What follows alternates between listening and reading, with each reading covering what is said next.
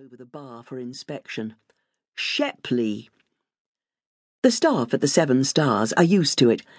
Yes, they'll say patiently, it means Shepherd's Meadow, of which Shipley, they believe, is a corruption, going back further than anyone cares to remember.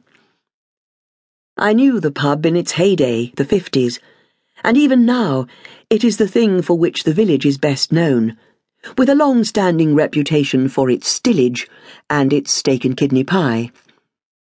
Ask for the Seven Stars, visitors are told, should they get lost in the lanes. Many of the cottages in the village still belong to the estate. Tiny two-up, two-downs, inhabited by the last generation of estate workers or widows of the same. All the old shops, the post office, the grocer, the forge, the cobbler, are private homes now, most lived in by members of the same few extended families.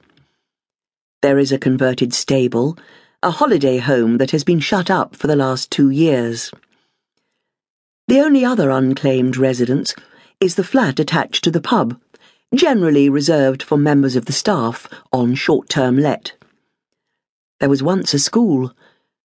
I was briefly at the school, but after the war it closed for lack of numbers and was converted into an echoey village hall. These days, for every wedding at St. John's, there are a dozen or more funerals. Death comes with little fanfare or surprise.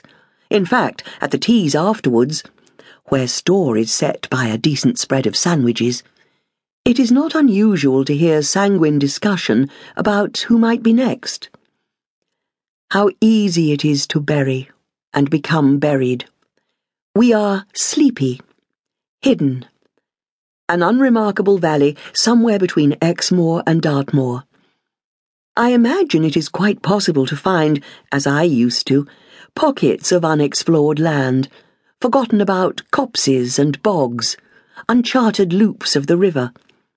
The lanes around here are as arbitrary, deep meandering gullies to nowhere in particular, a cottage incidentally tucked, roof shot, crumbling walls, iron grate long ago wrested from its hearth.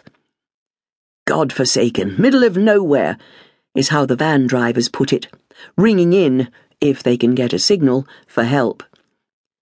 So, naturally, when the boy and his mother turned up in the village, she'd taken work at the pub, they were met with a degree of curiosity. It was nice, apart from anything else, to see fresh faces. The boy started at Buckley School after the Christmas holidays. The bus had to make a special trip in order to pick him up and drop him off. I have a view of the bus stop from my window and was able to watch out for him. In the dark afternoons, it was hard to see clearly, except to note that he was a scrawny little thing, all over the place with his bits and bobs. Usually his mother waited for him at the shelter, hugged him as he stepped down from the bus, but once or twice I watched him walk home alone, no distance, trudging up around the back of the War Memorial and along the side of the green to the pub and the flat's private entrance.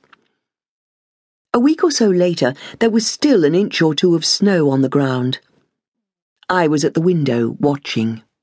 The bus drew up, then pulled away. He was so quick. At first I thought I must have missed him. My eyes aren't so good now. But then I began to doubt myself. Although it was bitterly cold, I felt the need to be sure. I pulled on a coat, a hat, and set out with the torch to have a look, just in case. The path was treacherous, and I took tiny steps. The torch made a feeble circle in the snow. The grass crunched and crackled underfoot. I shone the failing light towards the railings of the memorial, enough to recognize that the gate was ajar. And then I heard him, the juddery hiccups of his breathing. I ventured closer until I could just make out his shape, hunched up in a little mound, his head buried in his knees. "Hello?" I said nervously, keeping the railings between us. His shoulders stiffened. He repositioned himself, his face turning towards me, pale as the snow. "Are you